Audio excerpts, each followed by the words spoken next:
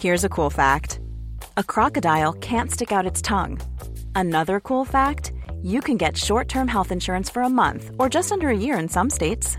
United Healthcare short-term insurance plans are designed for people who are between jobs, coming off their parents' plan, or turning a side hustle into a full-time gig.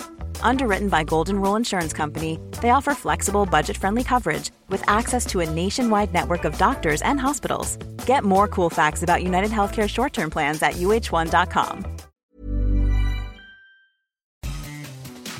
Good evening and welcome to the Independent Republican. Mike Graham. You're with Talk. We're on TV, we're on radio, we're online, and of course we're on your smart speaker as well. Coming up, Rishi Sunak faces a growing rebellion tonight over the government's controversial Rwanda plan as two sides of the Tories go head-to-head. We'll bring you the latest as it happens. And it's as the Prime Minister spent the day being grilled about his time as Chancellor during the pandemic. He issued an apology to those who suffered and lost loved ones.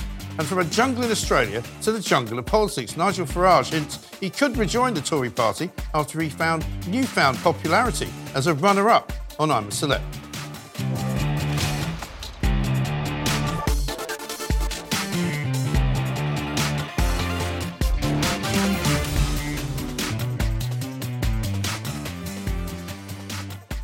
Good evening and welcome.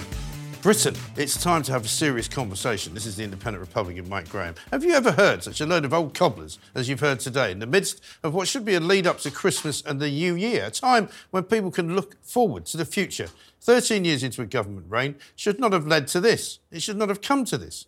But it has come to this. As the night accelerates into the new day, the country is facing a very, very odd situation. After the coalition shambles with the Lib Dems and the nonsense of the years after the Brexit referendum, our elected MPs have once more really let us down. All day we have heard bitter arguments, negative briefings, reasons to say no to a bill which has been cooked up by a Prime Minister who's desperate to put something in the win column. Because let's face it, he doesn't have much going for him. Practically everyone thinks the Rwanda bill isn't the answer to Britain's immigration problems. That's because it isn't. It will never deter the thousands coming here each and every month from all corners of the world without any fear of being deported. It will do nothing to stop the hundreds of thousands coming here legally as students and then staying for years afterwards. And it will do nothing to help build houses for the extra millions of people now living in the UK who weren't here as little as 5 years ago. Also, it won't cure the sickness afflicting the National Health Service. We talk often on this show about the need for the government to start listening to the voters, to start getting it. Yet still, they refuse. How is it possible for these highly paid elected officials and their even higher paid mandarins in the civil service to be so hopelessly out of touch with reality? Do they really think arguing about WhatsApp messages, going backwards and forwards on an immigration bill after 13 years and tweeting barbs about rivals is what the public wants? No. What we need is some proper leadership, some proper vision, and maybe even a little imagination. But we've got the square root of bugger all going on instead. We are, ladies and gentlemen, at the crossroads yet again. By this time tomorrow, Rishi Sunak could be facing oblivion. He could have lost the vote on Rwanda and he could be staring down the end of his career. And if that's where we are, I don't think many of you will lose any sleep. I certainly won't. And if he was to walk away, I don't think anyone would grieve the loss of a very short-lived Prime Minister. Regardless of what happens, it must surely be time now to pull the cord. I'm sick of hearing empty promises, of listening to failure dressed up as accomplishment, of being told it's not their fault, because it is their fault. Let's start all over again. This is the Independent Republican, Mike Graham. Let's get it on.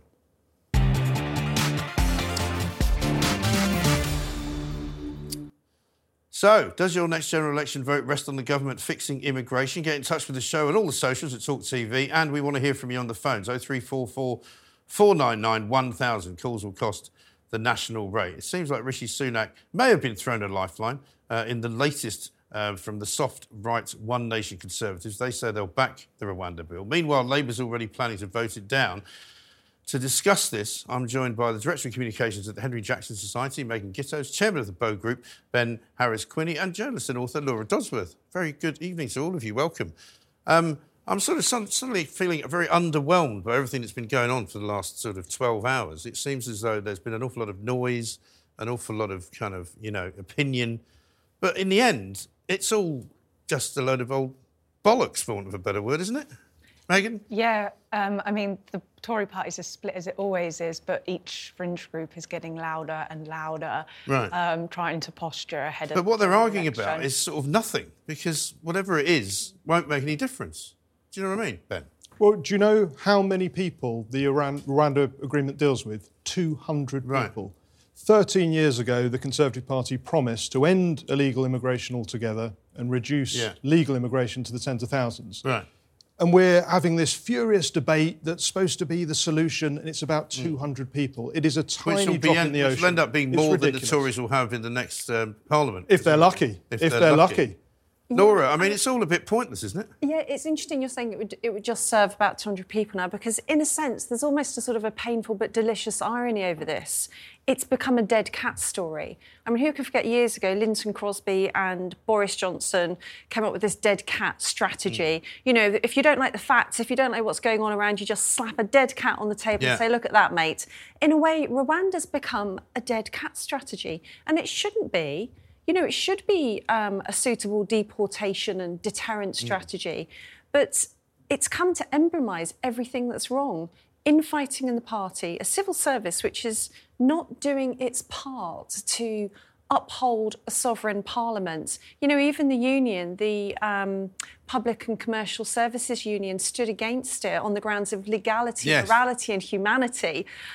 No one is doing their part to keep Parliament, which is us, the people, sovereign in this country. You know, who runs this country? Is it Parliament, or is it some vague, nebulous idea of international law that isn't accountable here? Right. Well, this is the thing. Even if it's not many people, it's this symbol of everything that's wrong right now with our immigration policy. I mean, they're talking in Downing Street tonight, Meghan, as if, you know, the threat to democracy is coming from inside the Tory party. It's actually not coming from inside the Tory party. It's coming from places like lawyers who seem to have a much higher kind of incidence of opinion now than they've ever had. And they seem to be... You ask who's running the country. It sounds to me like the lawyers are running the country.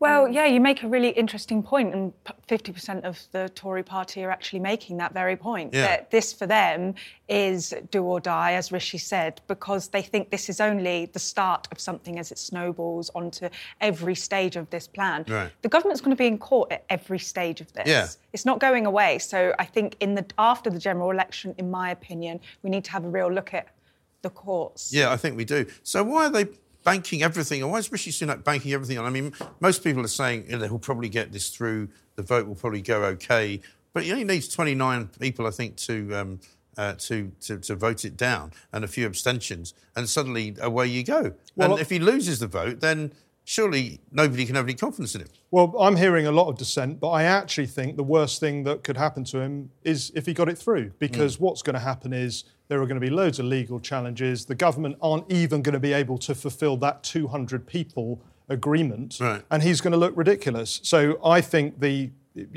factions in the Conservative Party that are saying you need to rethink this altogether are right, and hopefully they will win out tomorrow. Yeah. But the biggest problem in the immigration debate at the moment is the fact that there's just too many people coming to Britain and there isn't enough room for them all, whether it's legal, whether it's illegal. We found out that the number of foreign students in the UK has risen by nearly a third, a record high. More and more of them are staying here after they finish their courses. You know, we've got more people coming on work visas who are then also staying on.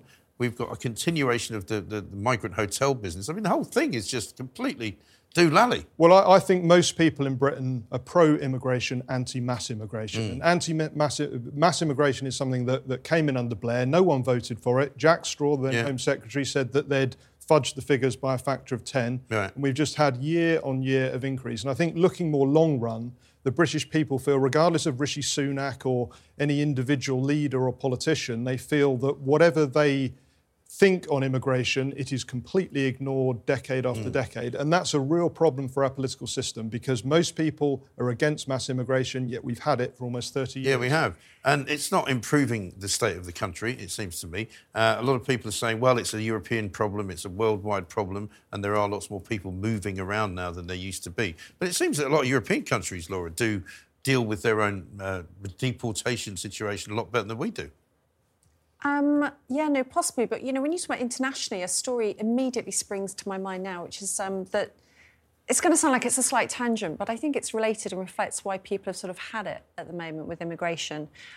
Denmark has changed its law so that you cannot overtly criticise religions in different ways, including the burning of the Quran. And they've had to do this because they've had a bit of a Quran burning problem. And so they've made it illegal to burn the Quran? Yeah. Right. Probably the Bible too, but let's be honest, it's not Christians complaining about Bible burning that's led to this law. Right. And the government's actually said, well, we've done this because we can't actually control the risk to security if we don't. Yeah.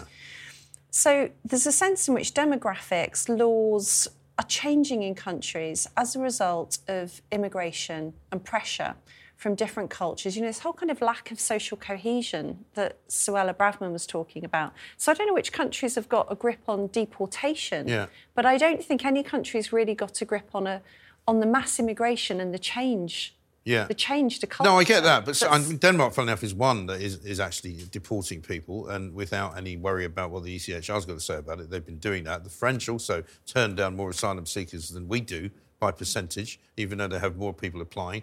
You know, Germany's now told Italy they're not taking any more asylum seekers from Italy who are going to come in. The French have said the same. They're setting up borders. The Schengen Agreement is in tatters. Most EU countries are now saying enough is enough. And we can't seem to get to grips with any of it. Yeah, I mean, Sweden, Holland, these countries that, you know, we think of as being lefty liberal paradises are now taking hardline stances. Because for whoever you are in politics, right, this mass immigration issue is a major problem. Even if you are a big open borders advocate, you've got to acknowledge the problems it's causing in society. Yeah. And what we're seeing in those countries that are traditionally more liberal is they're having to take more severe action than we're taking, and we need to catch up. Yeah. Let's have a look at what Mark Francois has to say. Now, Mark Francois was a guy that you saw constantly on television during the post-Brexit debates because he was from the European Research Group, quite hard line on Brexit, didn't want any kind of a soft deal. Similarly, in this instance, he's standing up for them to say that they think it's not worth the paper it's written on. Let's have a look. The feeling very much in the meeting is that the government will be best advised to pull the bill and to come up with a revised version that works better than this one, which has so many holes in it. In as much as there was a consensus, Beth, that was the consensus. I mean, that's the thing, isn't it? You know, we've now got the right of the party upset with it because it's not going far enough, and you've got the sort of the wets and the left of the party saying, oh, you better be careful you don't overstep the mark with the international law stuff. Yeah, so he's pleased nobody with this. Yeah, because politically, certain fringes of the Tory party, for whatever reason, depending on the constituents they have, they've backed themselves into a corner with the Rwanda plan and they don't know how to get out of it. So rather than just vote for it and keep it moving, they are going to blow up their own party, I think. They're determined to. Yeah. It seems... So what will emerge from that, though, once they blow it up? Anybody know? I mean, election wipeout, just they said. And then what I think will happen is what always happens when parties kind of kill each other from the inside is a one nation will take over, a one nation MP will take over the party. Parties go to the right or to the far left, as they did with Jeremy Corbyn. They kill each other for a bit and then they put the centrists up. And the sensible people return. Except in the Tory party, the centrists aren't the sensible people, no, are they? Not. They're the ones that want net zero. They're the ones that want you to sort of, buy yourself an electric car and some heat pumps. This so-called sensible people moniker is exactly the problem. And that's what happened is we had a political revolution in this country with Brexit, and it just hasn't been reflected in Parliament. And the British public are in a completely different position to, I think, both parties, because Labour will be having problems, soon after they get in as well. Well, they've got no policy on it, have they?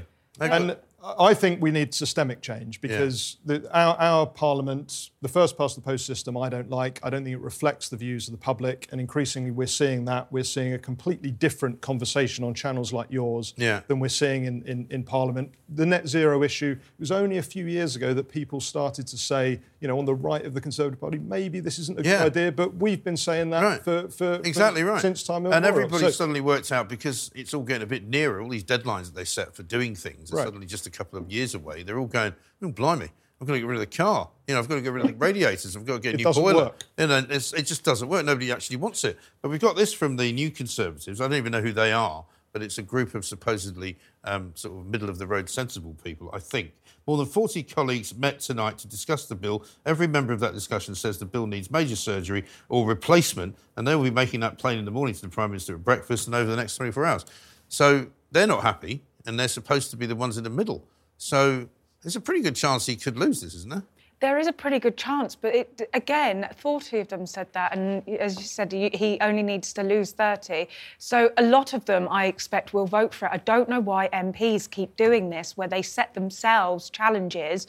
Rishi's doing it, and now they're even doing it in the fringe of the party. They set themselves these 24-hour challenges they know they're not going to keep. Right. Why don't they just say it's not perfect, I'm going to vote for it, when ultimately that's what most of them are going to do. But it takes me back, I don't know if it does you, Laura, but our days when we used to sit in the tent of shame down on College Green in 2019 when we were at this ridiculous stalemate, and then people would not vote with the government on Brexit and they'd get kicked out and they'd suddenly walk across the chamber and go and join, the other side or become independents. Remember that? There was that party that formed itself for a while. There was about 9 of them. Anna Soubry. Yeah, Anna Soubry. I can't remember what they called it. No, I can't actually. The new independents or some ridiculous thing. Anyway, easily forgotten.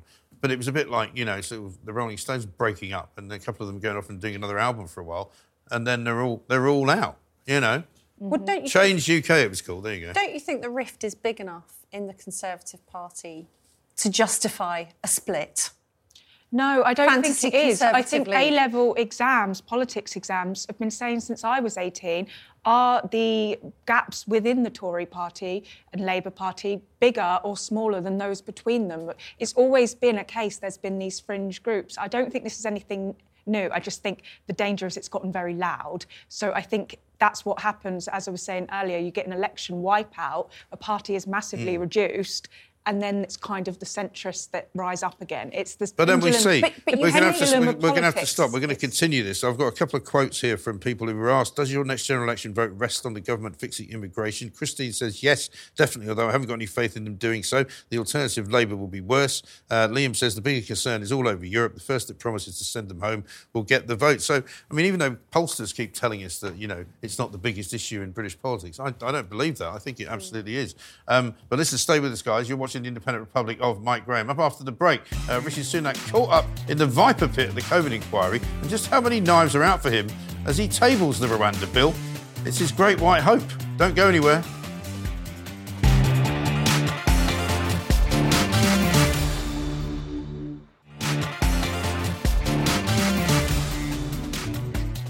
Welcome back. You're watching the Independent Republic of Mike Graham right here on Talk TV. Today, Rishi Sunak found himself in the dock. That's right. The Prime Minister himself was giving evidence at the COVID inquiry, where his first statement was one of apology. I just wanted to start by saying how deeply sorry I am to all of those who lost loved ones, family members through the pandemic, and also all those who suffered in the various different ways throughout the pandemic and as a result of the actions we're taking. I've thought a lot about this over the past couple of years. It's important that we learn the lessons so that we can be better prepared in the future. Joining me now is Talk TV's international editor, Isabel Oakeshott. Thanks, Isabel. Is that somebody saying for the first time that there was harm created by the measures that were taken, perhaps? Good evening. Well, I certainly thought that was a significant acknowledgement from Rishi Sunak. No one else has done that. No. I think what he was getting at there was that the government, those responsible for the decision-making, shouldn't just be apologising about the many people who died, many of whom died as a direct result of blunders by the government, but also to the millions of people that suffered grievously and are still suffering as a result of lockdowns. Now, he didn't spell that out. I'd like him to have. He didn't quite go that far, but I think that's what he was getting at. And, well, it's a start, isn't it? Well, it's getting there, isn't it? Somebody finally acknowledging that there was harm created by something other than the actual COVID disease itself. And the WhatsApp conversation was interesting as well, because you've said to me before, I don't know why they're having such trouble getting hold of all these WhatsApps, so you just come and ask me for them. He doesn't seem to understand WhatsApp very well, Rishi Sunak. Let's just have a look what he said. You don't now have access to any of the WhatsApps that you did send during the time of the crisis, do you? No, I don't. I've changed my phone multiple times over the past few years, and as that has happened, the messages have not come across. Around that time, April and May 2021, did nobody say to you, Chancellor, it's important that you do retain your WhatsApps, or we need to put into place measures for them to be backed up in case they become relevant to an inquiry? No, I don't recall either of those conversations that you referred to between officials, but you might have been referring to officials in number 10 rather than the Treasury. No, yes, and I don't recall anyone in my office making that recommendation or observation to me at the time. I mean, my first thought when I saw that was to think, well, hang on, you're in government, in a senior position in government, you're exchanging ideas and policy suggestions with colleagues in the cabinet, which at the very least should be reasonably secure, and nobody seems to be in charge of where any of these things go.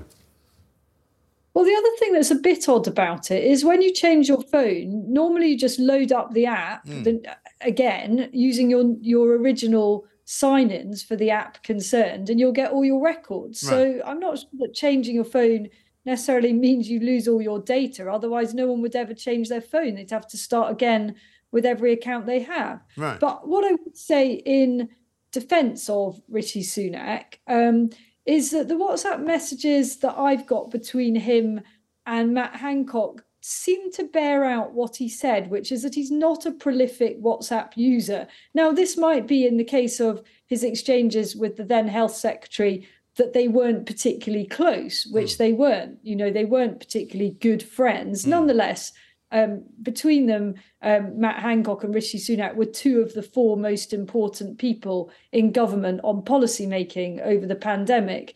And actually, the file that I have for him is pretty sparing. It looks that he has always been rather cautious of putting things in writing, as the cleverest people probably are. And so it may be that his WhatsApps aren't actually that exciting, even if we could see all the other ones.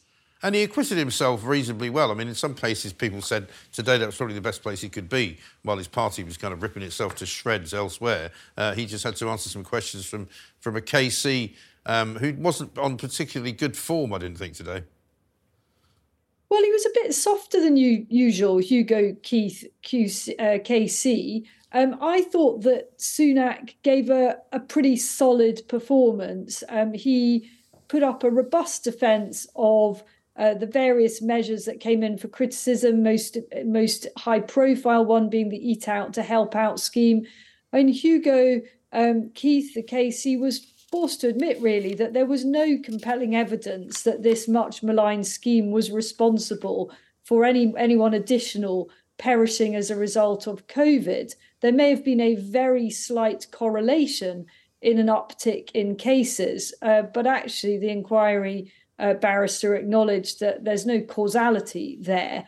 And I think Sunak, in a sense, was impressive in his reluctance to criticise everyone else. You know, we've seen a number of other high-profile witnesses who have not hesitated to attack pretty much everyone other than their own record. And time and again, Sunak resisted that temptation. You know, he continually defended Number 10 and Boris Johnson's operation. And given that there's no love lost between those two men, that was actually quite a generous thing for him to have done. Yes. Isabel, thank you very much indeed. Isabel Oakeshott there telling us her views on the appearance by the Prime Minister. Joining me now is the author and columnist of the Mail on Sunday, Mr. Peter Hitchens. Welcome, Peter. Good evening. So, are we reaching the end of the pantomime season with the sort of the dashing on the rocks of the Sunak administration? Good Lord, no. Masses to come, including shouts of, oh no, you didn't, and it's behind you. Plenty more pantomime, I think, stretching out well into the wretched, freezing, dank months of January and February. This is an industry which will run and run. I have to say that I will be paying much attention to it. No. It still seems to me to be an almost total waste of time and money, and indeed designed to be. And it's odd, really. There isn't any other news that we could actually concentrate on. It doesn't really count as news to me. No. There is an interesting point here. I think Rishi Sunak, I would struggle if I heard his voice on the radio without being told who it was, to know who it was, because we've heard his voice so little. Yes. And it's quite interesting to actually see him talking at length, because he doesn't very often do it. I always find he's got a similar sort of diction to Tony Blair, actually. There's something like, but no, Blair had a particular sort of squeaky, slightly Australian voice, which Sunak doesn't have. He would pronounce words like pathetic as pathetic, things like that, which always give him away. But the thing about Sunak is we don't really know very much about him as a performer. And it's interesting to see. I have a suspicion that, as you and Isabel were discussing earlier, this performance may have done him some good. Yeah, he just behaved in a civilized fashion, which they would have taught him to do, of course, at Winchester. Yes. I mean, his other problem, of course, is this Rwanda thing, which he seems obsessed with, which is, as you say, I think, pointless. But you wrote this weekend about how society is now currently set up in which in such a way that it can't really operate without mass immigration anymore. Well, it is a consequence of the moral, social and cultural revolution of the 60s that we abandoned several things. Particularly, we abandoned the sort of education system which produces large numbers of people to fill the jobs that we want to fill. And so if we want to fill them, then we're, I won't say compelled, but under pretty strong pressure to recruit people abroad, pillaging their education systems, which do better than ours. And we've also changed completely the nature of family life so that women who used to do a fantastic amount of unpaid work at home, both looking after children and in many cases looking after the old as well, have now been marched off into factories and call centres and offices, and in some cases, they're not as many as you might think, glittering careers. And so they're not there to do those jobs anymore at the same time as the structure of the family has pretty much collapsed. So an awful lot of children are growing up without fathers and again are going to be difficult to employ. So we have created these enormous roles. The other thing we've done, of course, is we've made it almost impossible to raise a family on one income and made the whole idea, which used to be quite attractive to people, of fairly large families, deeply unattractive. And so many of the people that have been aborted and contracepted out of existence before their lives started are now being replaced by people who've been imported from other countries. So immigration has many characteristics, but one of them is it is a result of gigantic social changes which we volunteered for, or rather our elite volunteered for, 50 or 60 years ago, which are now coming to fruition. And if we ever want to be a society which is not dependent on mass immigration again, we're going to have to change our education system enormously to make it much more vocational, for instance. And we're going to have to, in my view, reconstruct family life so that children get a better upbringing than they do. And also we're going to have to decide who's actually going to do all those jobs, which the women we've marched off into wage slavery used to do, because at the moment they have to be done very expensively, often by people imported from abroad and paid wages. It is a conundrum which nobody is really addressing. And it's all very well to say I'm against mass immigration. I think many of us are, because we see the huge social consequences of large numbers of people coming from outside who haven't had time to integrate. But how are you going to deal with the other social problems if it's not there? And no one's thinking about this at all. And I thought it was time to set out in my Mail on Sunday column some thoughts about this, because it just doesn't seem to me to be being discussed. It's no just going on about numbers and making promises you can't keep and say, okay, we don't want this anymore. What are we going to do about it? Yeah. Well, this is the thing. I mean, I said this to somebody the weekend. We were talking about the businesses that are supported by what you might call mass immigration, like, for example, a lot of the hospitality business, perhaps, but a lot of that has become, these endless coffee shops that exist in every street, in every centre, in every town in Britain, which didn't used to exist and which we could probably do quite well without, to be honest. And similarly... well, maybe we could. I mean, again, this is to do with people living at home less and living, as I say, at work or on the way to work more than they used to. So, again, the decline of the family and of the household, the basis of life, does change an awful lot of things. But also, why is it that if somebody sets up a coffee chain, that they will almost invariably employ people who have come from other countries, generally continental countries? Why is it if you go to a hotel in this country, generally both the management staff and as it were, the ancillary staff are almost always from different parts of the world from this? It is observably the case. And a lot of it has to do, as I say, with an education system which simply is not designed to produce people who are the sort of people employers want. And this is a big price we pay for. And we have this very large number of people in this country now, in their late teens and 20s. There's the famous NEETs, not in education, employment or training. Why is that? We're supposed to be a very advanced country. We constantly tell ourselves how wonderful our schools and universities are, and yet people don't want their products. Yes, it's a slight worry, I have to say. Peter, great to see you. Thank you very much indeed. Coming up Coming up later on, we're going to be looking at some of the front pages. We've got one here for you. Rishi Sunak giving evidence at the COVID inquiry. This is the Metro. I did the right thing, says Rishi Sunak. Did he? Well, that's one thing he says he's done right. I don't think he's done much else right. Do you?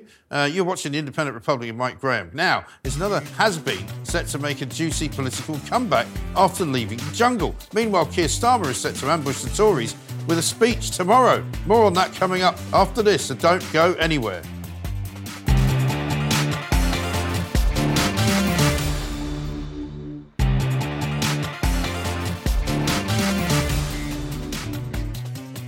Nigel Farage certainly has a bit of a pep in his step today after the I'm a Celeb final last night, understandably with a voting percentage of 25%, a stat that Reform would be absolutely thrilled with. After leaving one jungle, the Brexiteer hopes to enter yet another, also known as British politics. He's ruled out a position in the Tory party under the current Prime Minister, but didn't dismiss the idea of working with a new leader.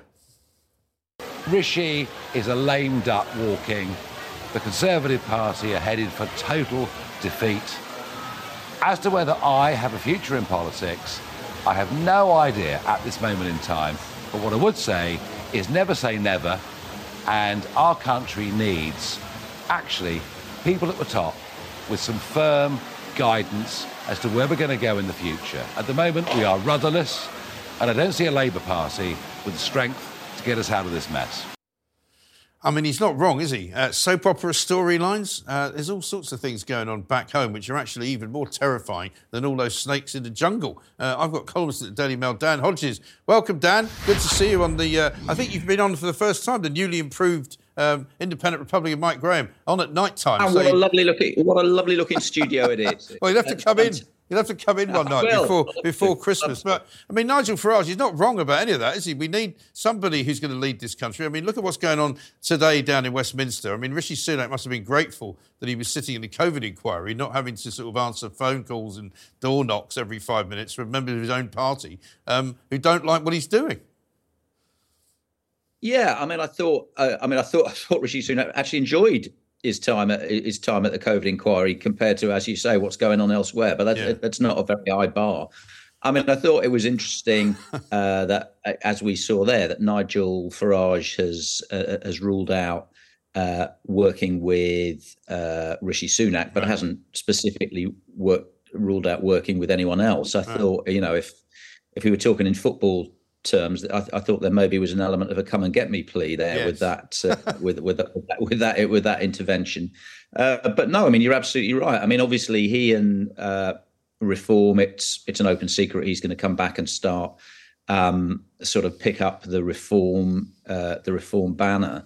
And the two of them have had more free publicity over the last, how long has he been out there? About a month, something like than that. they could have dreamed of, and it has had a difference. You can see Reform are now starting to increase their support in the polls, and frankly, that is absolutely terrifying Tory MPs. Yeah, because the only outcome for that really must be the loss of Tory seats, because you don't see Reform winning a lot under this current system that we've got, but they could sort of stymie the Tories from getting in.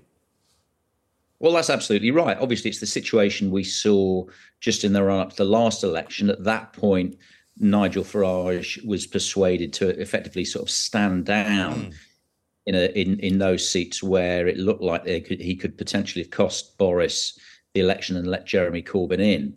But the problem for the Tories is that is just not going to happen this time. I mean, I was speaking to senior officials from Reform last week, and they were very, very explicit. They were saying, we are going to kill the Tory party. We are going to take them out and take them out for good. I mean, somebody said to me, we're seeing the last days of the last majority Tory administration of our lifetimes.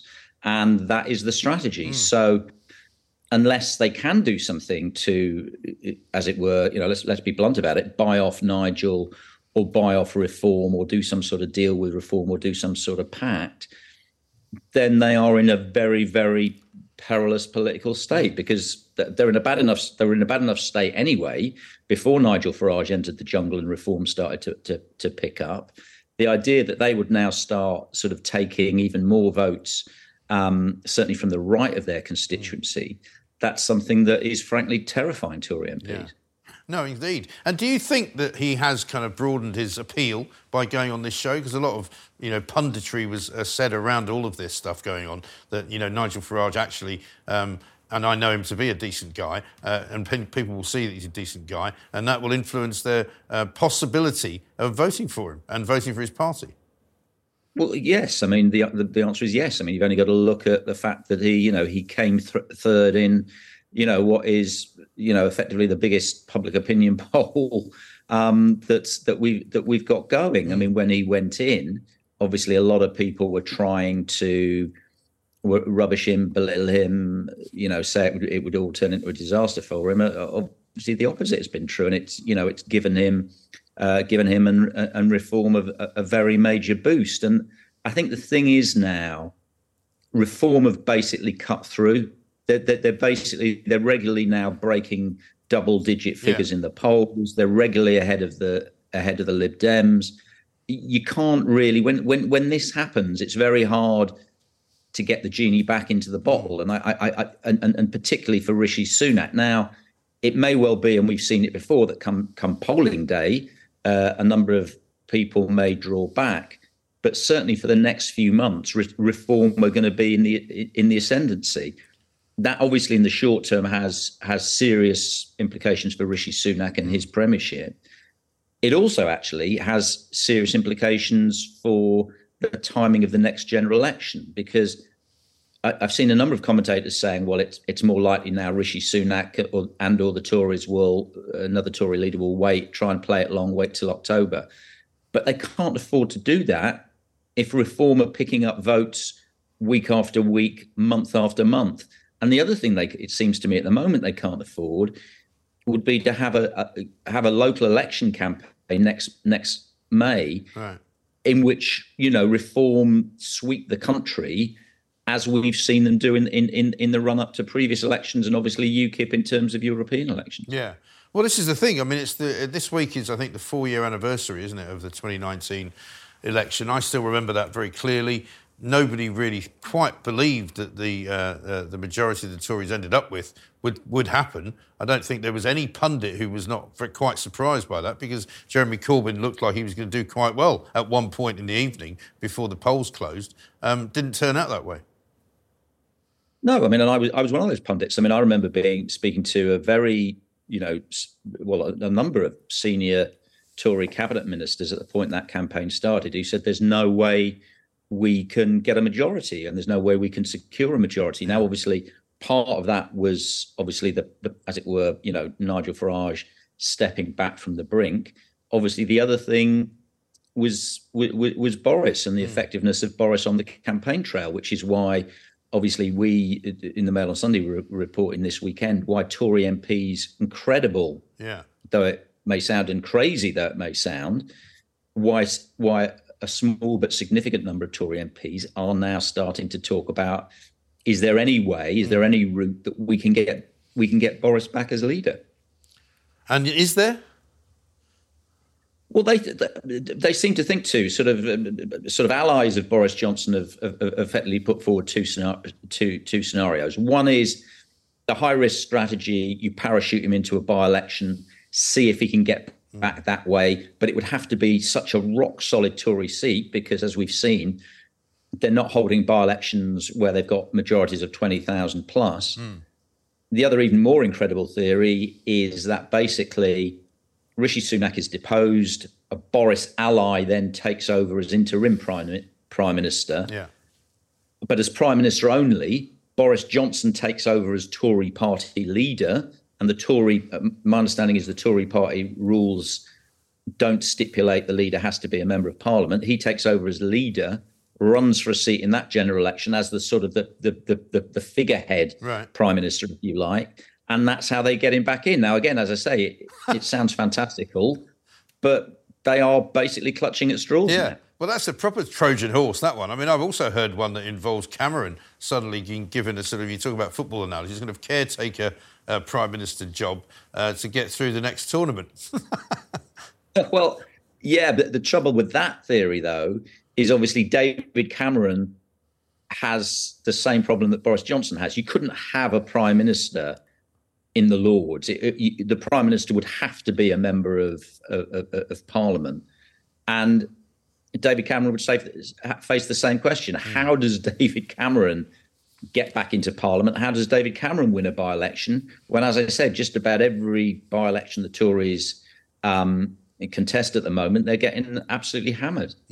Absolutely right. Well, it's going to be a fascinating year by the looks of things. Not so great probably for the Tories, but next time we'll get you on, we'll talk about Keir Starmer and Labour, because some interesting stuff there as well. Dan Hodges, Mail on Sunday, thank you very much indeed. This is the Independent Republican, Mike Graham. After the break, is it all a bit too little too late for Rishi and his migration bill? And why have so many government ministers' WhatsApps gone wandering at the COVID inquiry? We'll get your thoughts as well and your calls. Do not go anywhere.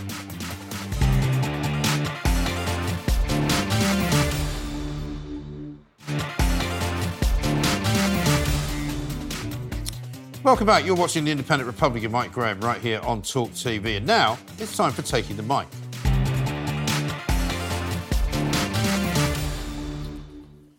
It takes a certain type of talent in politics to read a room so badly that you upset almost everyone in it. Ladies and gentlemen, I give you the Prime Minister, Rishi Sunak. Last week here at the Independent Republic, we warned Rishi that he was wasting his time and our money by pursuing this Rwanda deportation scheme. It's doomed to failure and can only ever possibly work if this country can come up with a way of actually stopping illegal migrants coming here on those small boats. So what did the Prime Minister do? Well, he didn't listen for a start, and that was his first mistake. And as a result, he seems to have upset almost everyone in the process. He's upset the voters, those people to whom he promised to stop the boats, those people who believed the Tory party would actually take back control of our borders. He's also upset his own Tory MPs on both sides of the party, the wets who think we should all be going green and ordering heat pumps and electric cars, and the right-wingers who are saying this Rwanda bill isn't worth bothering with and they should actually tear it up and start again. He's even managed to upset Gary Lineker and assorted lovies who seem to think it's their job to stop government policy as a result. The Match of the Day host has been smugly defending his position at the BBC after he was cleared of breaching their guidelines. We'll have a bit more on that later on. So what does the Prime Minister actually do now? In between bouts of giving evidence to the COVID inquiry today, he's been issuing more warnings to his own people about the big vote in Parliament.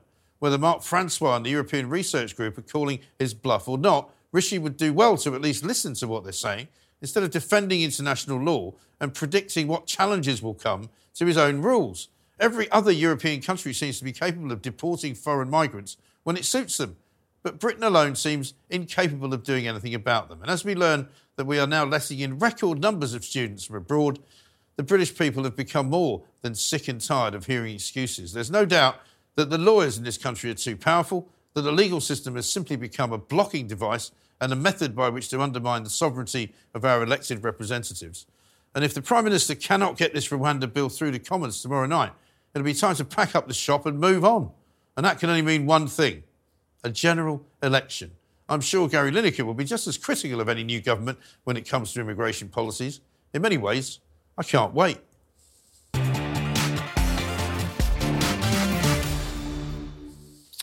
Well, lots of you have been getting in touch, so let's go straight to the phones. We've got Anthony in Surrey, who wants to talk about Rishi's leadership. Anthony, very good evening to you. Hello, Mike. Yes, it's nice to speak to you the first time. Yes. Thank you very much indeed. What can I do for you?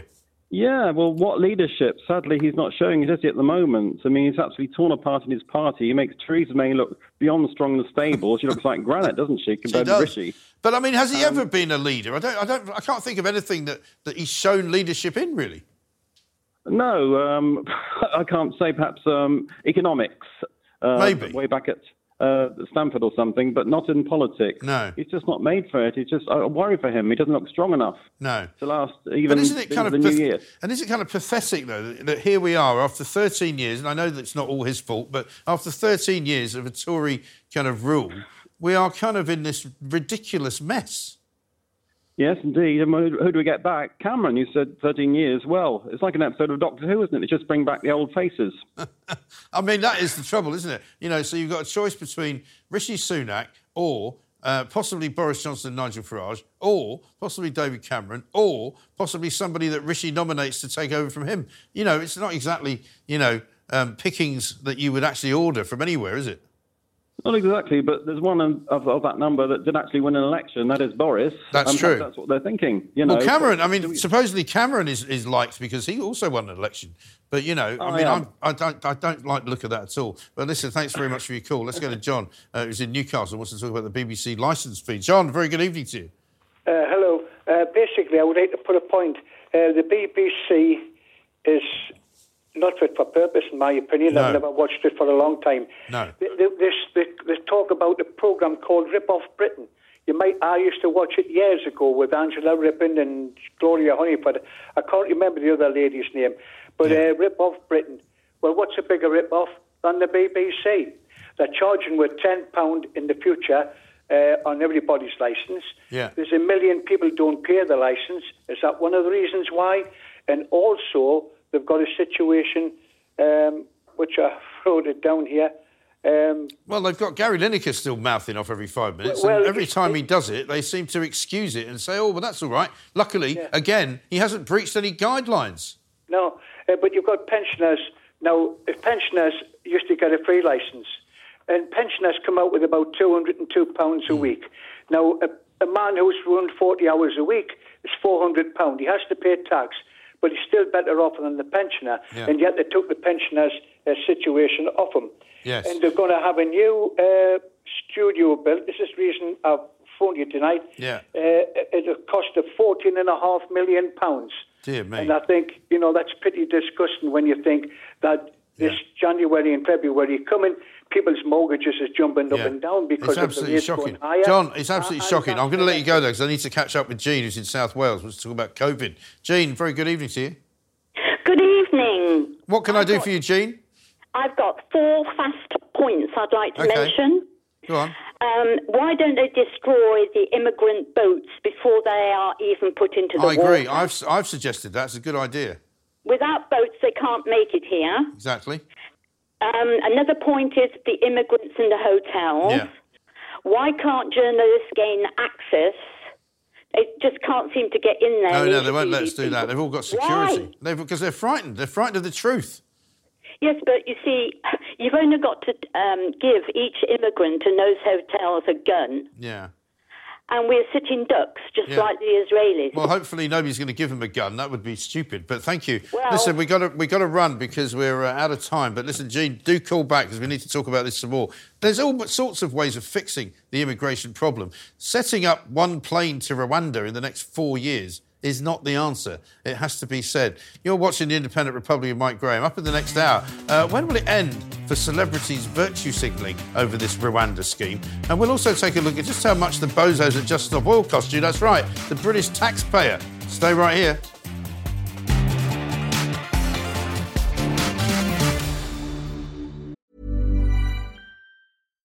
If you're looking for plump lips that last, you need to know about Juvederm lip fillers. With Juvederm Volbella XC and Juvederm Ultra XC, your lip look, whether it's subtle or bold, can last up to 1 full year with optimal treatment and no additional maintenance. Find a licensed specialist and see if it's right for you at Juvederm.com today. That's JUVEDERM.com. Add fullness to lips in adults over 21 with Juvederm Volbella XC or Juvederm Ultra XC. Do not use if you have severe allergies or a history of severe allergic reactions, or if you're allergic to lidocaine or the proteins used in Juvederm. Tell your doctor if you have a history of scarring or taking medicines that decrease the body's immune response or that can prolong bleeding. Common side effects include injection site redness, swelling, pain, tenderness, firmness, lumps, bumps, bruising, discoloration, or itching. As with all fillers, there's a rare risk of unintentional injection into a blood vessel, which can cause vision abnormalities, blindness, stroke, temporary scabs, or scarring. For full, important safety information, visit Juvederm.com. Planning for your next trip? Elevate your travel style with Quince. Quince has all the jet-setting essentials you'll want for your next getaway, like European linen, premium luggage options, buttery soft Italian leather bags, and so much more. And is all priced at 50 to 80% less than similar brands. Plus, Quince only works with factories that use safe and ethical manufacturing practices.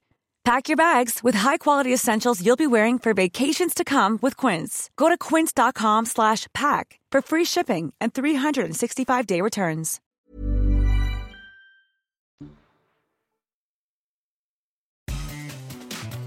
Good evening. You're watching The Independent Republican, Mike Graham. We're on Talk, on TV, on radio, online, and, of course, on your smart speaker. Tonight, Defence Secretary Grant Shapps warns Gary Lineker to stick to football after the BBC presenter criticises the government's Rwanda plan. And Sadiq Khan asked the government for more financial support after he claims policing the pro-Palestine protest has cost 240 million quid.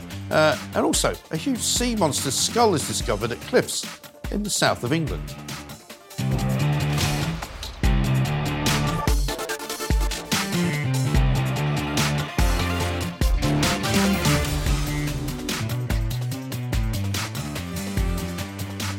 So he's been at it again. He can't seem to help himself. Gary Lineker sticking his nose into politics. Should he not just keep out of it and stick to football?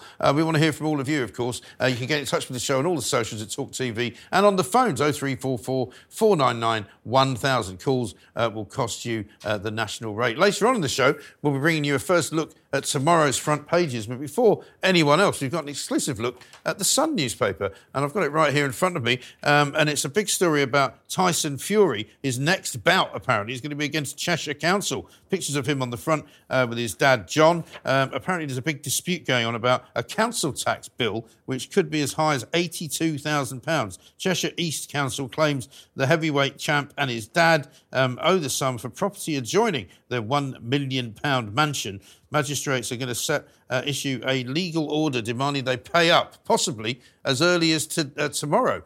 So we'll see. We'll keep an eye on that. We'll have another look at that coming up a little bit later on when we do the rest of the papers with our panel. They'll be coming back in about half an hour's time. Now, moving on, the Defence Secretary has lashed out at Gary Lineker, sparking a fresh BBC impartiality row after his criticism of the government's Rwanda plan. Surprise, surprise. Grant Shapps said Gary should stick to TV and stop expressing political views after the presenters signed a joint letter demanding the scheme be scrapped. Lineker and actor Brian Cox are among the celebrities who have signed the letter, calling for the controversial policy to be replaced with a fair new plan, that they call it, for refugees. Joining me now to discuss the endless Lineker headache is broadcaster Adrian Mills. Adrian, a very good evening to you. Welcome.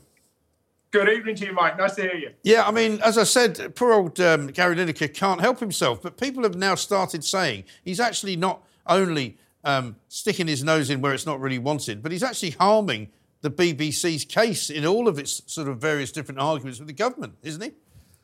Well, I think with Gary Lineker, it's a bit like the crisps he used to advertise, isn't it? He's very Marmite. Yes. I spoke to my 93-year-old mother earlier this evening, and she went, I can't bear him. Why doesn't he just be quiet? Stick out of it. I have to say, I haven't got a problem with it, purely by the fact that he doesn't work for Newsnight, he doesn't work for the News or Panorama. He is entitled to his opinion. And I suspect the reason Grant Shapps is so irate about it is if you look at Grant Shapps' following, I think he's got 185,000 people following him on X or Twitter. Gary Lineker's got 8.7 million people. So he's a very influential voice, and the government will hate that. Well, I mean, he's also got about £8.7 million a year more than Grant Shapps has got in his pay packet as well. So, I mean, that's another reason he probably doesn't like him very much. But he actually came back at him. And I think this may have been slightly unwise on Gary Lineker's part. He came back at Grant Shapps today on X, in which he sort of accused him of having 3 different names.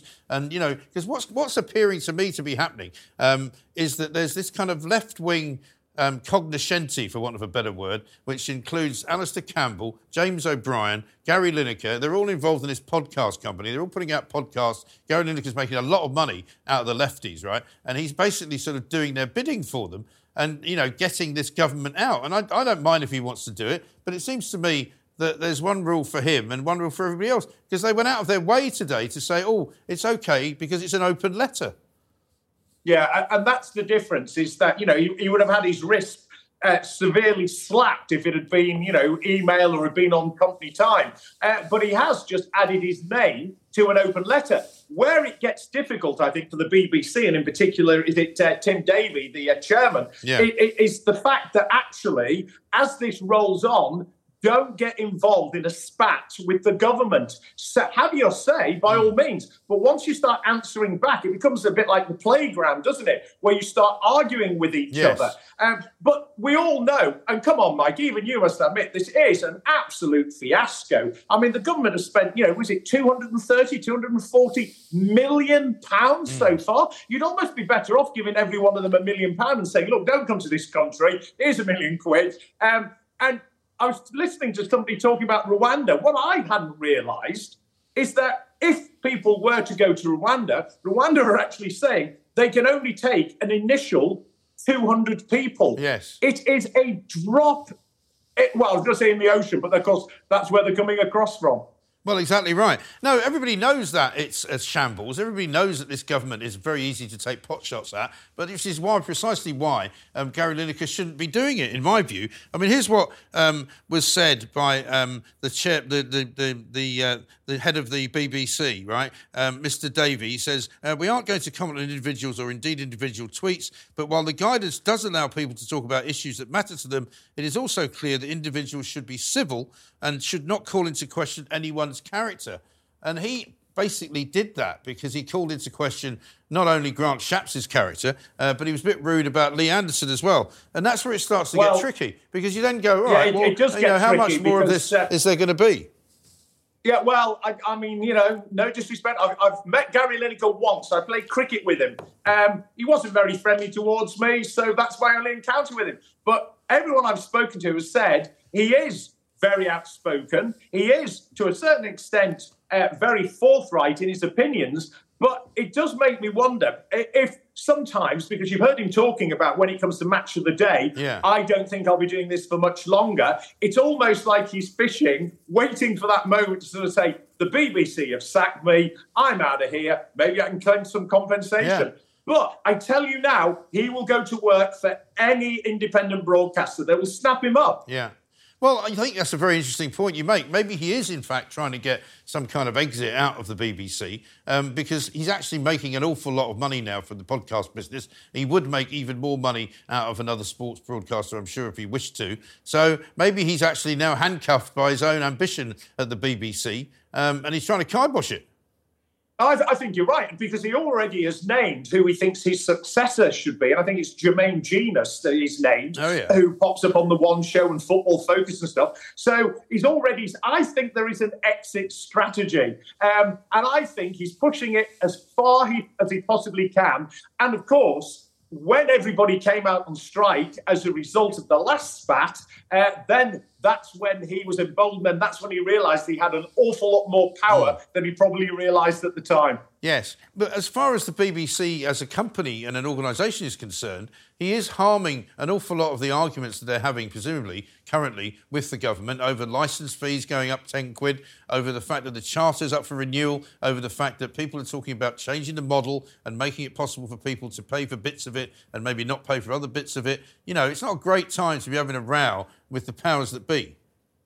Yeah, I think you're absolutely right. And I think the mistake they've made with the letter is by actually saying it's the will of the British people. Yes. Now, whatever your political leaning, whatever your stance is on this, I don't necessarily think it is the will of the total entirety of the British population, because I speak to a lot of people and they are so far removed from how Gary Lineker feels about it. He's got a platform, he's using it to the best of his ability. When I used to work there, we were told, no, you cannot be biased, you have to be down the middle. And of course, I worked on a consumer programme, so I was barred from doing anything that would, in terms of promotion or slagging something off that we might be talking about on the programme. The new set of rules at the moment, which everybody, even Gary Lineker says, the new set of rules are very fair. I just think that he's let's say it should go to VAR, and I'm not sure they'll find in his favour. Well, I've just had a quick look on the BBC website to see where the story is. Quite hard to find, but it is there. But you have to sort of put old Lineker's name into the search engine to find it. And they're trying to... This is the other problem with the BBC. They're trying so hard to be impartial, but he's not. And so there's something wrong there, isn't there? Well, yes and no, but Mike, look at the programme you present. I expect forthright opinion from you, okay? But I reiterate what I said, he doesn't present the news. He doesn't present Panorama or Newsnight. He is a football pundit who is entitled to his opinion in the way you are and I am. And actually, is that really bringing the BBC into disrepute? If he worked on another programme, I would say without question it does. At the moment, not convinced. Well, the difference between thing, not everyone's favourite flavour. Difference between him and us, though, at the end of the day, Adrian, is that I'm paying him, as are you, to do his job. He's not paying me to do my job. Somebody else does that. And here's what he had to say to Jonathan Gullis, right? He said that Jonathan hasn't read the new guidelines, or should I say, had someone read them to him. Yeah, I thought that was actually, when I read that, I had a wry smile, but I actually thought it was really patronising. Yes. And I would be really angry if somebody gave me a little dig like that. And yeah, I a bit cocky. Yes, that's the problem. He's too cocky. And sometimes when people get a bit too big for their boots, the organisation they work for starts to take a different view of them and a bit of a dim view. And I think Tim Davie, in his comments today, has signalled that, you know what? You're on the Last Chance Saloon, sonny boy. Don't try and push it too far. Well, as the late, great Dale Winton said to me once, Adrian, be aware, when everyone's patting you on the back and telling you how wonderful you are, they're just looking for a soft spot to plunge the knife.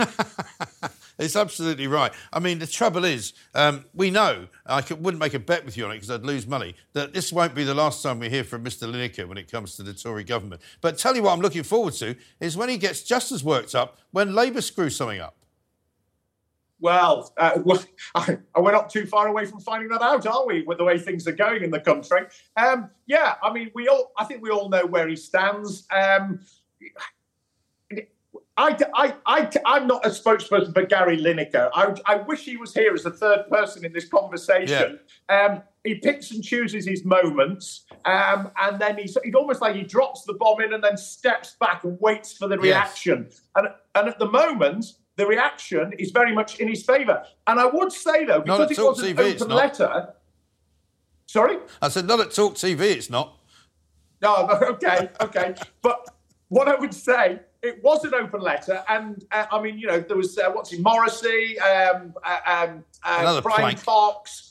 Other people signed that letter. They're not quite getting the flack that Gary Lineker is. But as you so rightly say, we're all paying his wages. Yes. And it's a lot. Yeah, I don't care what Brian Cox has to say, and I don't care what Morrissey has to say. Morrissey is a plank of the First Order and always has been, But Gary Lineker, at the end, he's paid by us, and I think he should be a bit more responsible. But, he's blocked me on Twitter years ago, so I never see his tweets anyway. What are you going to do?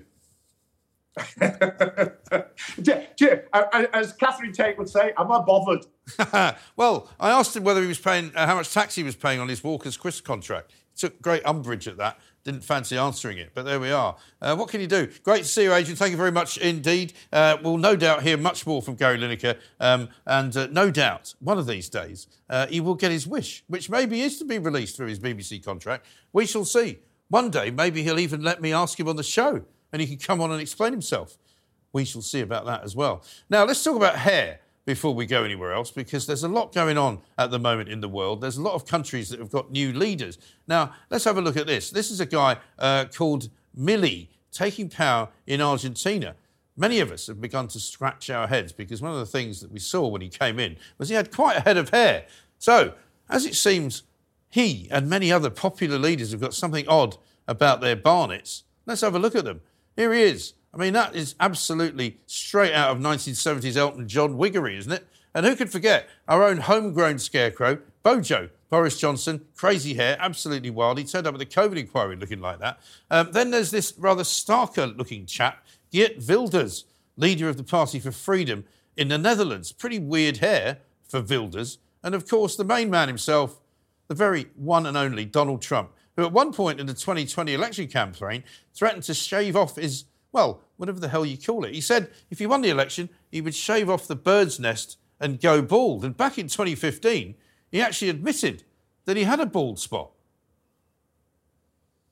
Let's see,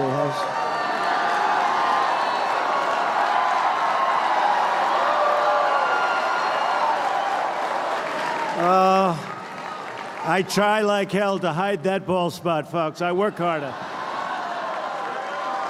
Doesn't look bad. Hey, we're hanging in. We're hanging in. It's got to be something, hasn't it? Popularity, big hair, all sorts of things going on. And Donald Trump, of course, more than likely, according to the polls, to be the next president of the United States of America. We should look forward to that. You're watching The Independent Republican, Mike Graham. Up after the break, we're going to be talking all sorts of things, including the latest XL bully attack, because is it game over for the owners? A terrible attack at the train station here in London. Of course, we're going to hear from more of you as well. Your calls coming up, 0344 499 1000. See you after this.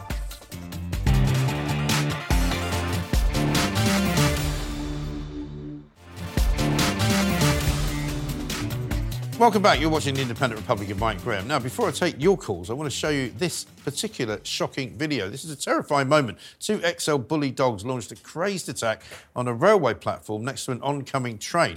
A woman allegedly lost control of the beasts. Footage was taken at Stratford Station in London. It shows a woman standing over a dog with white and light brown fur. And what you then see is a guy coming over to help out.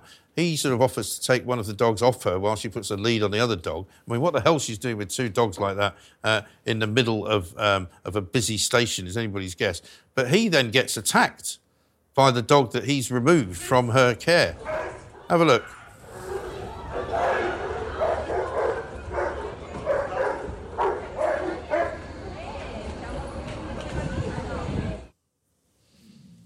I mean, he manages to get up and run away, but what a terrible, terrible scene. We've been told, of course, that the breeders of these dogs will be told that you can't do it anymore, and there's some suggestion that some of them may go to Scotland to do it, because that's going to be something they can do.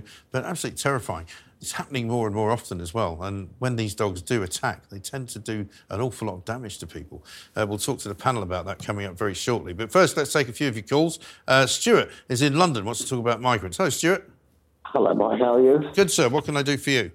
As we know, these people coming over from dinghies, Gary Lineker and his little posse are saying that they are desperate people in fear of their lives. Yeah. Now, people come over from a dinghy in, say, from Ukraine. They've got all their paperwork. We know who they are. They are genuine. Yeah. If they're genuine from a war-torn country, why are they destroying all their paperwork? Why are they throwing it in the sea? Well, they're throwing it in the sea because they don't want anyone to know who they are, I would imagine. Oh, where they come from. Yeah, exactly. So they can say anything. They can say, well, I'm obviously from Tripoli and I'm running for my life because, you know, my family's been murdered and I'm the only one left. But nobody knows if it's true. Well, of course not. I mean, that really should destroy their case. I agree. And number two, but another strange thing is, it's like a politician from Denmark said the other day, when they get leave to stay, guess where they go on holiday?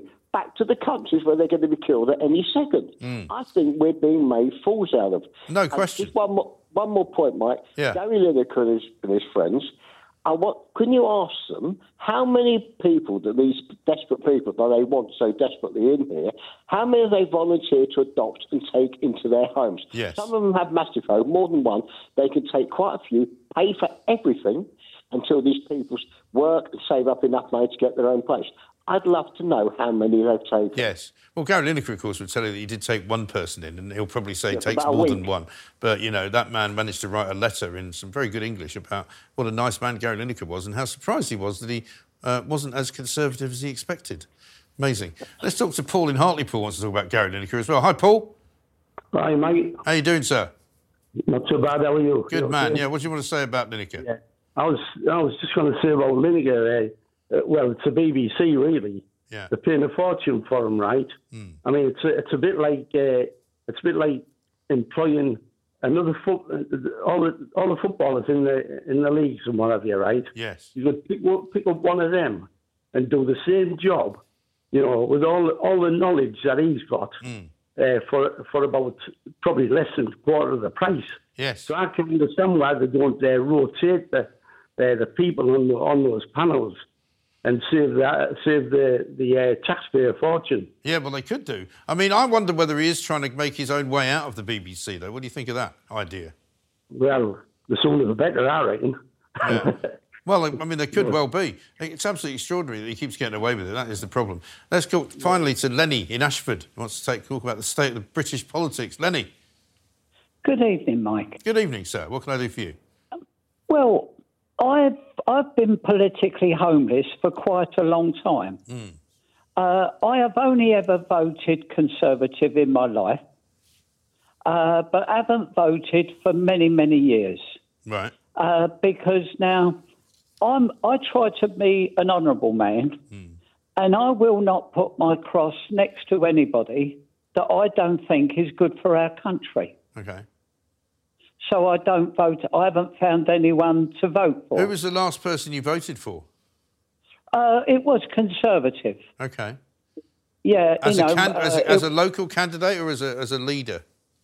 Oh no, I never voted for to be a leader. I mean, all I vote is in general elections. Yes. And my MP is Damien Green. Okay. And I soon discovered that what he says has no value. Right. So when you deal with them on a on a one-to-one basis, yeah. I discovered that what he says doesn't mean anything.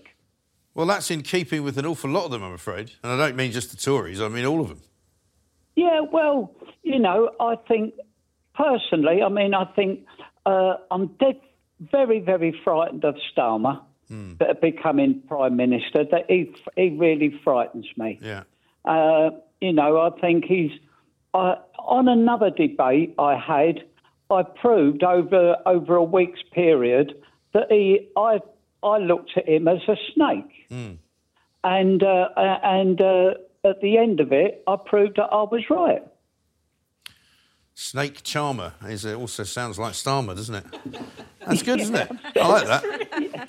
Well, maybe that's the new name for him. Sir Keir Snake Charmer. Bernie, thank you very much indeed. Brilliant. Well, listen, I'm sure you speak for an awful lot of people when they say they don't really know who to vote for. And I think I've heard of that an awful lot more than perhaps at any other election that I've seen in recent times. We haven't got an election yet, but we never know. We might be getting closer to one tomorrow. And we're going to go back to our panel. We've got loads to talk to them about in a moment. But first, let me tell you about this, because plenty of people have made fun of me over the years for all sorts of reasons. And, of course, when you are an individualist thinker, that tends to happen.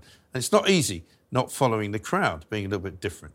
But some of the most stick I've taken recently have been over my contention that there is such a thing as the Loch Ness Monster. And if no one can find it at the moment, that's simply because it's just not there. And I've explained previously how there's an underground channel which links the famous Scottish Loch to the sea, which could be why it can make its escape frequently. Well, now we've got some proof, finally, and I'd like to share it with you. Have a look at this giant sea monster. It was found at the weekend on the Jurassic Coast down in Dorset. It's a giant skull, almost 2 metres long. It was discovered buried in a cliff and is thought to be 150 million years old. Local paleontologist Steve Etches called it one of the best fossils he's ever worked on, not least because it is complete. And experts say the pliosaur, for that is what it's called, would have had a body of about 12 metres long, large flippers to help it move quickly through the water, and possibly even a tail. And it would have terrorised the oceans all those years ago. Another researcher said it would have been like a kind of underwater Tyrannosaurus Rex, completely terrifying, a giant swimming dinosaur with jaws that could bite twice as hard as a saltwater crocodile. Not so much jaws as a proper monster of the deep. So what's the betting his descendants are still prowling our seas and lakes, even now, maybe even in Loch Ness? Could be, right?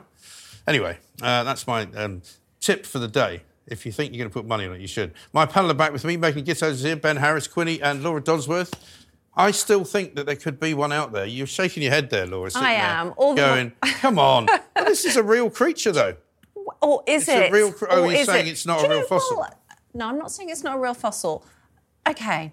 The thing is, they say it's the most complete one. It's very exciting because it's so complete. It's only the head. They haven't found the rest of it. Yeah, they found the whole head. I don't want to sound like this big. I don't want to sound like a dinosaur denier here, but where's the rest of the body? And also, it's 150 million years old. I mean, what did you expect?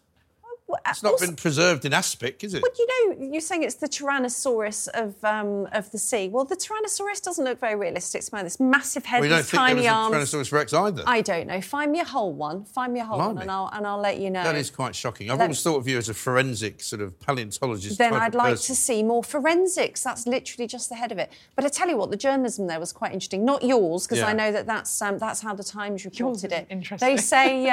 They say that it terrorised the seas. Well, why are they talking about the emotions of the creature in the sea? It's the paleontologists that are saying that. It's not the Times saying it. We don't know how the other sea creatures felt. I think Maybe if you've got a bite which is twice as hard as a saltwater crocodile, which is currently the hardest bite in the world, approximately 100 times more than a human, I think that's pretty terrifying. There's too much imagination around the whole thing, Mike. Well, listen, there's a lot of weird stuff in the sea that I'm going to tell you about one of these days. But let's kick things off, because we didn't get to do it with the guest that we hoped to have. And it's all about these marches in London, which at the moment are not just costing money because they just stop oil, but we've now got Sadiq Khan saying, can we have some more money so that they can have some more marches? Well, how about you stop the bloody marches and then it doesn't cost you 240 million quid? Well, I think it's a question of how you balance freedom of speech and right to protest. And freedom of speech and right to protest should be there. But there's got to be a point where Londoners also have the right to go about their business, to do whatever they want to do. And the fact that we've now had this for so many successive weekends... I think it must be, 9-10 weeks now? The point has been made, and quite frankly, I was in one of the protests, and some of the points that were being made were very unpalatable. Yeah. I think the point has now been made, and it's time to say, look, you've had your protests. And they're getting smaller, aren't they? Because I think the most recent one... They're getting smaller, but they're still disrupting people's lives and livelihoods, and you've got to draw the line somewhere. Yeah, but what I'm saying is, getting smaller, when they were talking at one point of 100,000 people, they're now down to sort of 25, 30,000 people. So it's now just the sort of hardcore nutters, I'm going to call them, who've got the horrible slogans about, portraying Israel as some kind of Nazi state and all of these nasty anti-Semitism chants that they put out there. So they've got down to the sort of the hardcore of people who, you can't really defend people doing the same thing week after week after week after week, can you? And calling it free speech? Of course not. I mean, I think part of the problem is, as Suella Braverman pointed out, we've had a two-tier policing approach to this. Yeah. So the police are doing this very kind of ostentatious sharing of photographs of people with, really vile anti-Semitic placards. Now, they can't necessarily arrest everybody on the day, but how is this still happening? Yeah. That people are sharing these awful, racist, Jew-hating placards week after week. They should be arresting them as it happens, not looking for them later on social media. No, exactly right. And also, when you've got Sadiq Khan, the Mayor of London, actually asking for more money rather than to ask for some kind of bylaw that can be passed to limit the kind of demonstration. I mean, I don't know what precedent there is for it, but could you not rope off a bit of Parliament Square or something and say, right, if you want to come and demonstrate every Saturday inside Parliament Square, this is where you can do it. Or somewhere a bit further away. Well, I mean, I would say you can't do it at all. Like a really long way away. I'm trying nice to be nice. Stationary protest in the... Swindon. That'll do. Yeah, Swindon. Once you go to Swindon, you never go back. He's not going to suggest anything that's workable, though, because also doesn't want anything to make him very unpopular. Yeah. It's really funny with Sadiq Khan, because when he does something right, like he's a star, he's amazing, best mayor ever, but when something's not going so well, like us having to bail out TfL constantly, it's then big bad central government's fault, and he gets to wash his hands of it. Yes. These protests are in his city. Yes. He needs to have some responsibility and suggest something that will actually work. Yes, allow protests to go ahead. I'm someone that thinks, I touched my mic, to a certain extent, that free speech, where it is, as you say, not horrendously racist, but he has to do. But isn't it a bit like the sort of the arguments we all have about asylum seekers and the way the law has changed and the way that the situation has changed? The 1951, United Nations, Refugee Act doesn't really apply now because lots of things have changed. We've now got people traffickers, running multi-million-pound organisations, and the getting numbers people from point A to point B. And there's an awful lot more of them. When the UN was thinking about this in the 1950s, it was post-Second World War. We might need to take a few hundred people who are running away from a terrible situation, not hundreds of thousands, maybe millions across the world, right? I just have to rewind. I can't get this out of my head. A minute ago you said when Sadiq Khan does something really well. Well, Do you have an example? Sorry, don't want to put you on the spot. It's rhetorical. Something that's gone well, yeah. It is true. I even upped his own PR budget a couple of years ago, and I was just like, that's the last thing we need you actually spending more money on. I know, absolutely ridiculous. Speaking of money, let's talk about Prince Harry briefly. It's cost him some money today in the court. I always like to hear Prince Harry having to pay out to newspapers. £48,000. This is actually not the worst part of his day either, because Bob Seeley, the MP for Isle of Wight, laid down his bill today. Oh, did he? That meant that, his bill was taken to Parliament. I don't know the date that it's being debated, where Parliament could have the opportunity to strip royals of their titles to avoid situations like this, where it's just taking over the whole narrative for years on end. It won't end, and we're kind of imprisoning each other at that point. Well, I mean, he's got so many court cases going on against the government, hasn't he? I mean, at one point, I think earlier this year, he had 6 different cases going on in the High Court on the same day. And this is one he's got going on against Associated Newspapers, Daily Publishers, and Daily Mail. It's a libel case, which I think he's lost, basically. But it's not the end of the case, because there's other bits of it that carry on. But he must be spending a fortune on lawyers as well. What's wrong with him? Well, he'll have to sell some more secrets about his own family to pay for it all. I don't think he's got any left. I mean, give them to Omid Scobie and he can just print any old rubbish and then rewrite it and go, oh, sorry, this is the second version, which hasn't got the lies in. I wish my sister's secrets were worth that much money. Well, I mean, listen, we've all got secrets I'm sure we could sell, but we're not sure how much we get for them. Let's talk about a boat that was pictured. This is the West Ham supporters' boat, I think. I don't know if we've got some footage of that, have we? Which did not go terribly well. The ship hits the fans, is what it says here. This is some of these party boats, I think. They're going from point A to point B, and they managed to crash it into the bridge, which is not the greatest idea you've ever seen. Trying to turn a thing like that around. There we go. There's nothing worse than being on a boat when the person driving it doesn't know what they're doing. Do you know what they need? They need like a sea monster to rise like Godzilla from the depths and just lift them over the bridge, don't they, Mike? Well, might be one. I don't sense that you're taking that story entirely seriously. Maybe I'm not taking this story that seriously either.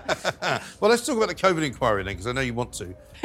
Rishi Sunak was there today. Yeah. He's the first person so far that's appeared to say that actually we're sorry not just to the people who had lost loved ones due to COVID, but actually we're going to say sorry to the people who were injured or damaged in some way by the whole thing. Yeah, I mean, I think there's 3 things that have gone quite well for Rishi Sunak today. First of all, like I say, he's the first official to apologise for people suffering from the effects of lockdown, not just the people that died from COVID.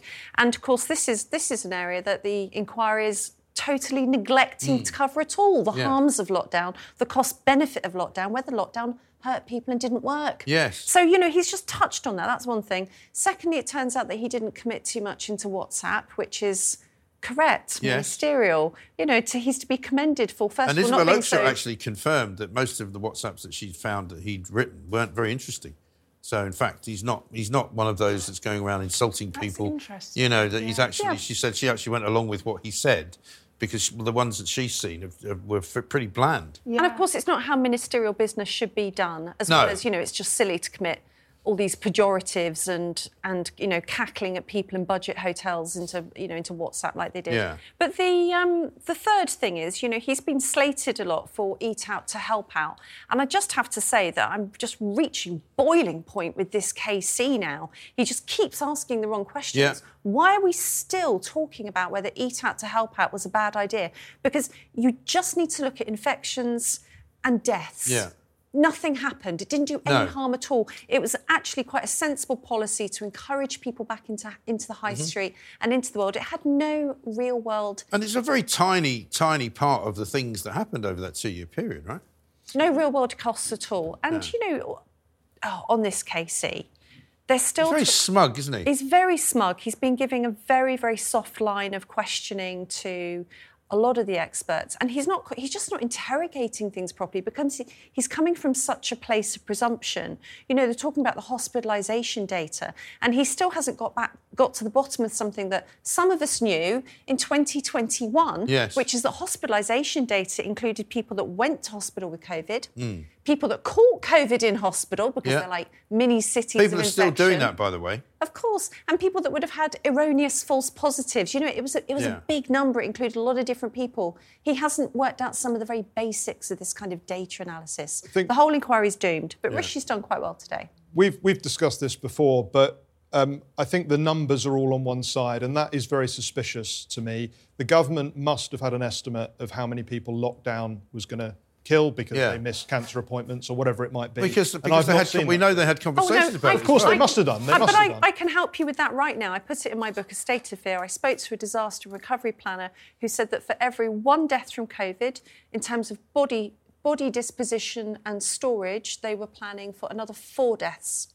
caused by lockdown. Right. Because you would have deaths caused by problems with obstetrics, sepsis, delayed cancer treatment, domestic violence, all kinds of problems. So every one death of COVID equated to another 4 deaths caused by lockdowns in terms of the body disposition planning. Yes. And so we will know in the next couple of years, and I've been told this by people who mark these things, that it will be at least 2 years before you know what the kind of excess deaths figure is for people who didn't die from COVID itself, but from something else. I think Isabel Oakeshott a couple of weeks ago made the best point people had made at that point about this, is in 10 years' time, even possibly 5, we're not going to have Rishi, Boris and Hancock.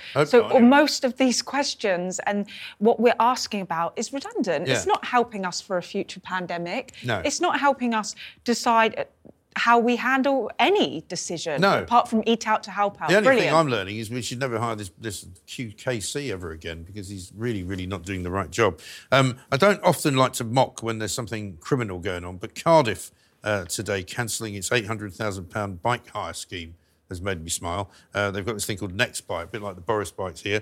But after more than 3,000 cycles have been stolen or vandalised over the last 2 years, they've had to knock it on the head. So down in Cardiff, they've obviously got the right idea about cycling. No thanks, I'm only going to cycle on a stolen bike. Well, maybe they like cycling London's too been much. transformed. I was walking around today thinking London has been transformed by cycling and Sadiq Khan, who's some kind of maniac. But transformed, you don't mean transformed for the better, No. do you? No, for the worse. Absolutely. You know, every time I see a cyclist getting on a bike and going down the street the wrong way or crossing, the street the wrong way, or just taking absolutely no notice of any traffic lights or any actual pedestrians or anything, it's now impossible to be anything in London unless you're a cyclist. Yeah, and I also think that since cycling's been pushed so much, this is just my own opinion, I can't back it up with any evidence, but I think that cyclists have become really emboldened. They don't follow the rules. It's not that long ago that my sons did their bikeability, let's call it, at school. And there's a lot of rules, you're supposed to have lights on your bike. Yeah. You should wear a helmet. Lights on your bike. A lot of cyclists round the streets of London now don't have lights at night. They don't stop at traffic lights. In. And actually, when you're driving as a motorist, it's this uber responsibility to keep yourself and to keep everyone safe, and the cyclists are not helping. They're not. And they're putting themselves in danger, because a lot of them don't have lights. A lot of them you can't see. They're wearing dark clothing. And, and they're doing really dangerous things. It really drives me insane. Ridiculous. But I'll cheer you up before the end of this because we've got a picture of Carrie Johnson. I'm told this might be the new Johnson family Christmas picture, but I'm not sure that's right. That's Peppa Pig. Do you remember when he did that weird speech about Peppa Pig? Peppa Pig World. Peppa Pig World, where he went, where I've never been. We've got the clip as well. Let's have a listen to it then. Here she is, and here's Boris. Who would have believed, Tony, that a pig that looks like a hairdryer, or possibly a sort of Picasso-like hairdryer, a pig that was rejected by the BBC, would now be exported to 180 countries with theme parks both in America and in China, as well as in the New Forest, and a business that's worth at least £6 billion to this country, £6 billion and counting. Now, I think that is pure genius, don't you, Peppa Pig? And no government in the world, no Whitehall civil servant would conceivably have come up with Peppa. Now, that's just a reminder for those people who think that it'd be a good idea to get it back. that he went to that conference, that CBI conference, and clearly lost his notes and didn't know what he was supposed to be talking about. Although there are those who say he knows exactly what he's doing when he does that, and he was actually probably rehearsing just to make it look like he didn't know what he was doing. Is he now an official Peppa Pig lobbyist? Is that on the register? I mean, he may well be. Right. I don't know if he has to. He doesn't have to put anything on any register now, does he? You know, all he has to do is sign on the dotted line. Right. Because he's no longer in Parliament, unless he wants to come back in. But we're going to come back with some more stories. You're watching The Independent Republic of Mike Graham. The ever-growing shibboleth, that's a good word, of the civil service, wasting more taxpayers' money, and a sneak peek at some of the other big stories in tomorrow's papers. It's all coming next.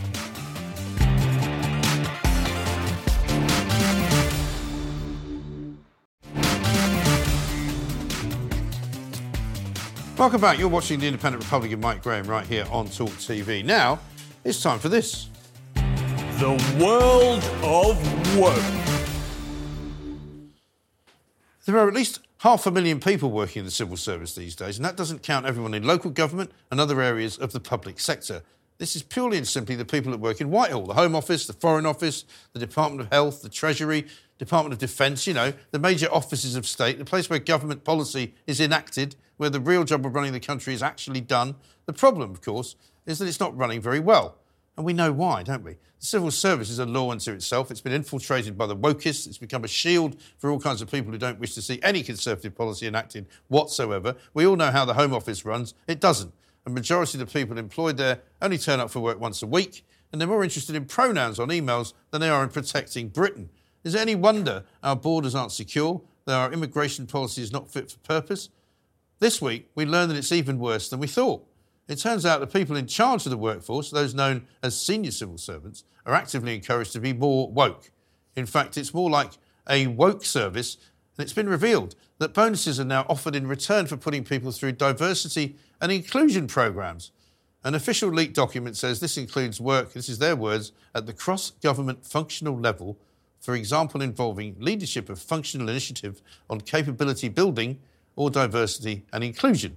Eh? How about just do the bloody job you're paid to do? That was the world of woke. The world of woke. Hey, the panel is still with me. Laura Dodsworth. It's like the world of woke force, isn't it? It's woke force, not workforce. What's going on?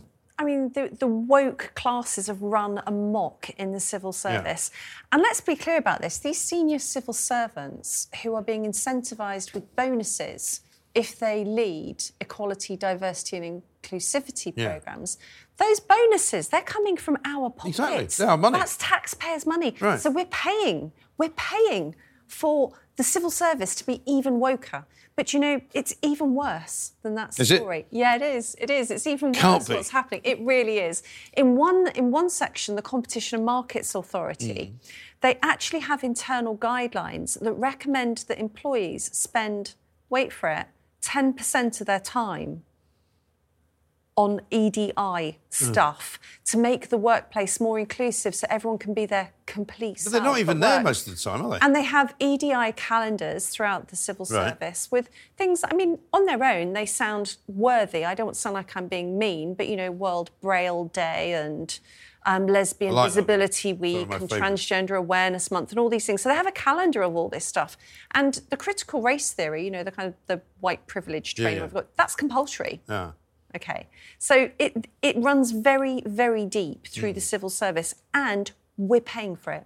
That's us here. Everyone who pays taxes. I wonder if they've got wokest advent calendar.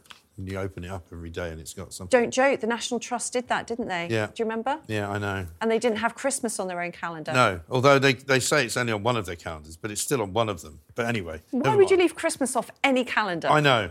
It's bonkers. Let's talk about the front page of The Sun. We revealed it a little bit earlier on. Fury versus Cheshire Council. Anyone who's ever had a problem with a local council will have some sympathy, I would imagine, with the Fury family. They're supposedly owing 82,000 quid to Cheshire East Council, which seems like an awful lot of money. It's something to do with a building that's next to their £1 million mansion in Style. But, you know, local councils are getting out of hand as well, aren't they? Well, especially when we hear where the money's going. Yeah. And that's the problem. Look, I declare an interest. I was a councillor for 6 years or so. And so you know it from the inside. Right. Well, I always voted against tax hikes and there were plenty of schemes that the council shouldn't have been doing. And I think that's where people, I mean, 82,000 is a bit steep, even if they're doing good things. But the fact is, a lot of the stuff they do is a waste of money, and most people want the bins collected on time, and and services to work, and that's not working. And yet the council tax goes up year on year. So I'm with Tyson. Yeah, I think most people will be, and nobody's going to be with the council, no matter what they're supposed to have done. Santa's Little Royal Helpers, a nice little Christmassy story for you all. I don't know if any of you are Republicans, but I rather like pictures of Kate, the Princess of Wales, with her kids, George, Charlotte and Louis, gift wrapping the perfect Christmas children for children in need of a festive treat. That's nice, isn't it? I don't know how she has 3 such well-behaved children in I don't think they're that well-behaved. I mean, they look pretty well-behaved. I mean, they're doing a really good job. They're always in nice, neat jumpers, and they're always very well-behaved. They're exemplary children. They are like the perfect family. Although when you see George on the balcony, he's quite often like playing up, isn't he? No, cute. It's just cute. It's not really very bad cute behaviour. It's just little faces. Yeah, it's adorable. Yeah.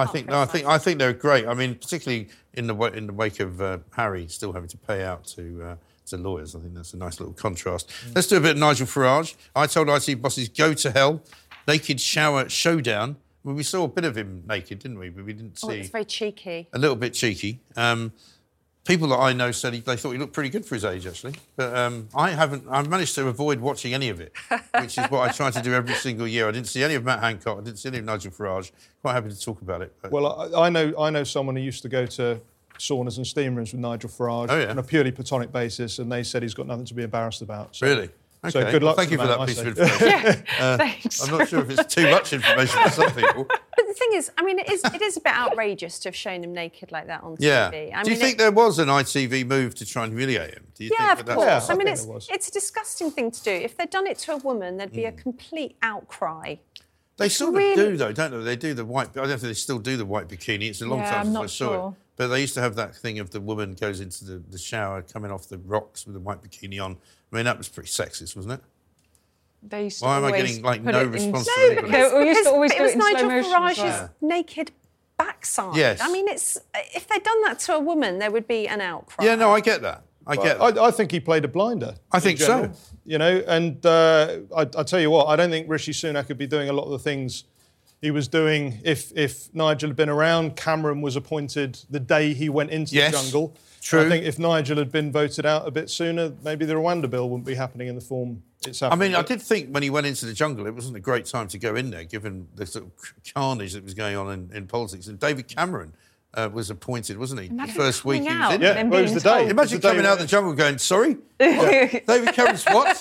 Foreign Secretary? How long have I been in the jungle? You know what we haven't mentioned, actually? I quite like him slapping around old Humza Useless up in Scotland. I don't know if you've seen that story, but Cameron's written a letter to him to say, would you mind not going around acting as if you're the sort of de facto Foreign Secretary of Scotland? It's true. Because, you're not supposed to be doing that. You're supposed to present a common front. He's not supposed to have a foreign policy agenda. No. So I'm really glad.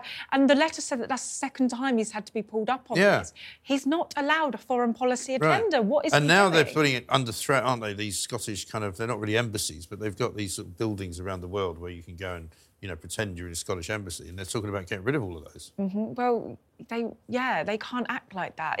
We have to have a united front. That's always been the rules. It's and also, always he's been been the trying to case. give a load of money away to Gaza, which is he wasn't elected on a foreign policy agenda. So why the hell is he executing? To be fair, he wasn't elected at all, was he? I mean, he sort of became the leader after that's the so surgeon true. stepped down. Yeah, it's all the rage.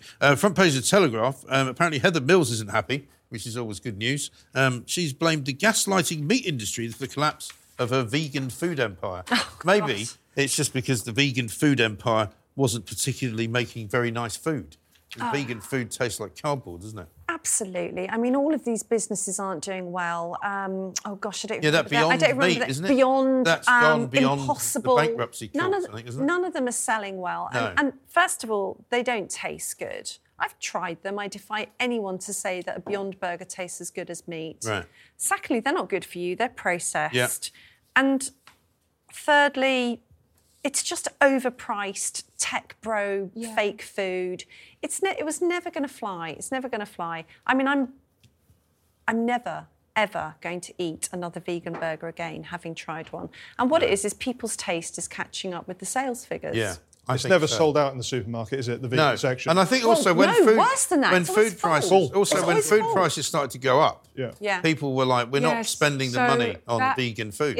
I used to eat a lot of the vegan processed stuff, and when food prices started going up, that is exactly the choice I made, because I no longer wanted. I'm not going to eat processed food, because it's okay if it's just quick, but I no longer want. It's really put me off it when you actually think about how much of it is processed. I don't eat a lot of meat myself, but actually it's very expensive now. It's heavily processed, loads of additives. Right. It's just not. It's not good for you. Just order you a make load of a lot stuff of really good on points Amazon about and eat the cardboard. Of course, it doesn't. I'm not expecting it to taste like meat. It just is what it is. Watch the calls. Watch the calls for the industry to be subsidised. It's already started. You know, the kind of the tech bros, that see this as a great entrepreneurial way to make their billions, and they're going to want government investment, and they'll say it's all for net zero. I'd like to see a steak subsidy. Yeah, why not? Indeed. Now, finally, Christmas is coming. It's only a couple of weeks away. According to English Heritage, hardly anyone sings the right tune when they sing Christmas carols.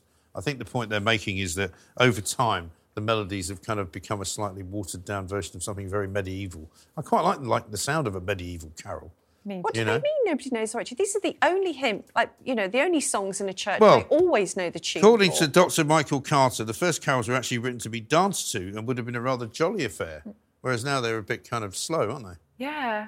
So I think that's the point, that they've sort of been watered down. Hark the Herald Angels Sing have had all sorts of different scores written around them.